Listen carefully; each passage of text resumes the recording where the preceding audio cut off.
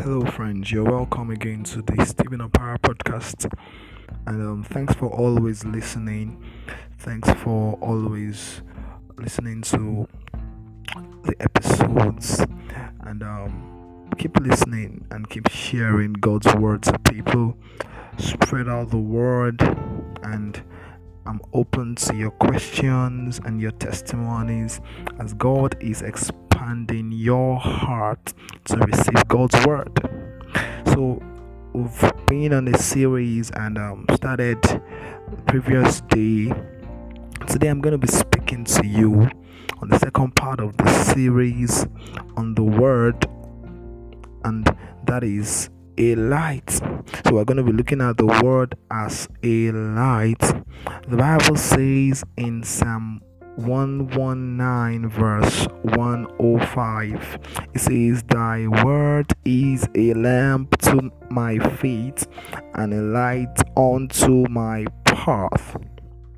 So the word of God was described or is described here as a light or as a lamp and as a light. So we're looking at the word of God as a light that brightens the path of man, a light that gives illumination. One thing that prevails on earth and in the lives of men is darkness. Darkness is prevalent on earth. The Bible says in Isaiah chapter 60, it says, "Darkness shall cover the earth," and it says, "gross darkness the people." So the earth is programmed to be confused. The earth is programmed to exude confusion. Any man that is not in Christ, as far as the man is on earth, is programmed to be confused. So it is vanity if a man is not in Jesus. It is vanity if a man has not found his identity in Jesus. It is confusion if a man has decided to live his life without the help of the Holy Ghost, without receiving Jesus. And because the prophecy about darkness is real, you find that people are confused. It's difficult for people to make choices in life. Darkness represents confusion, uncertainties, doubt, and people are filled with questions. People are trying to know how something works, why something happened. There are questions in the hearts of people. You can't meet an average man that does not have questions about an uncertainty or the other. People are suffering in darkness. The operation of darkness is so tangible in the lives of men. So the word of God, the Bible says that the word is a lamp unto my feet. So God's word has the ability to guide a man's feet. God's word has the ability to lighten the path of a man. So you're trying to know something, or you're trying to head somewhere, you're trying to head a direction in life. The Bible says that what you need is not the news. What you need is not an idea that is birthed out of the inspiration of a man, but what you need is the word of God. You're about to start a business, you're about to make a decision. What you need is the word of God. And this thing is not just reduced to spiritual decisions. So many people are approach the word of God only in the time of spiritual decisions. No, the word of God is the answer to life. The word of God is the answer to any area of life. So let us take time to really see the word of God as a light that helps our path, as a light that illuminates our path. God has given us his word so that we don't stay in confusion. The word of God is an answer to confusion. The word of God is an answer to uncertainties. Now, I'm going to just give us three things that that the word as a light does to us. The first thing it does is that it gives clarity. Someone is confused about something and you really don't know, but you have an idea what it is. Take time to study the word. The answer is in the word. Take time to look into God's word. Take time to see it from God's word. The answer is in the word. Many people don't esteem God's word to that level. That is why when it comes to making decisions, or when it comes to questions and uncertainties, or they are not clear about something, they don't seem to find those answers.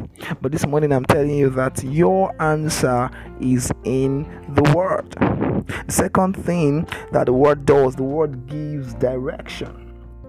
The word gives direction. You're trying to head for somewhere, or you're trying to know what path can I take in life. The word of God is the antidote for uncertainty as it relates direction, as it relates destination.